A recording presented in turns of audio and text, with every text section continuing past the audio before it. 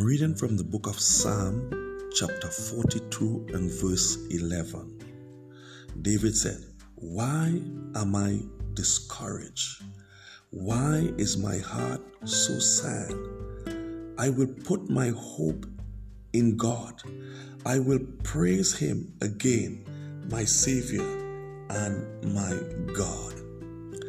Are you in a season right now in your life where you feel like nothing good or exciting is happening for you in your life at this moment? Or are you feeling alone, hopeless, or discouraged? I know how you are feeling because as a missionary, I have been there and I know that feeling. Sometimes it's a feeling of discouragement. It's a feeling of hopelessness. It's a feeling of abandonment. But David said, "Why am I discouraged?" Speaking to himself, why am I feeling hopeless? Why am I feeling all alone? Why am I feeling discouraged? He said, "I will put my hope in God." Jeremiah chapter 29 verses 11 said, God said, "I know the plan that I have for you. Plan to cause your life to prosper. Plan so that you will have a good future and a good hope."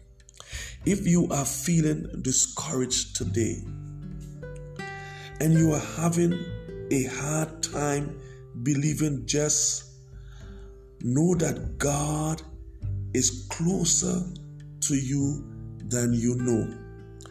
God is closer to you than you know.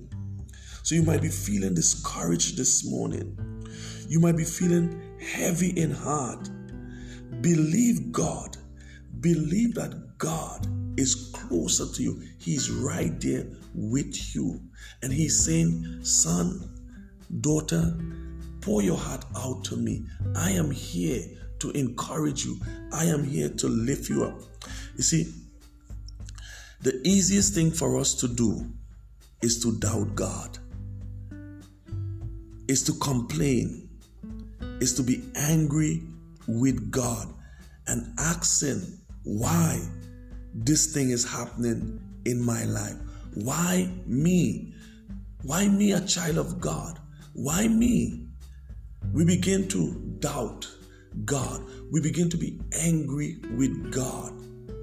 We often find ourselves in the peak or in the mountaintop or in the valley. Life, sometimes we are on the mountaintop and sometimes we are in the valley.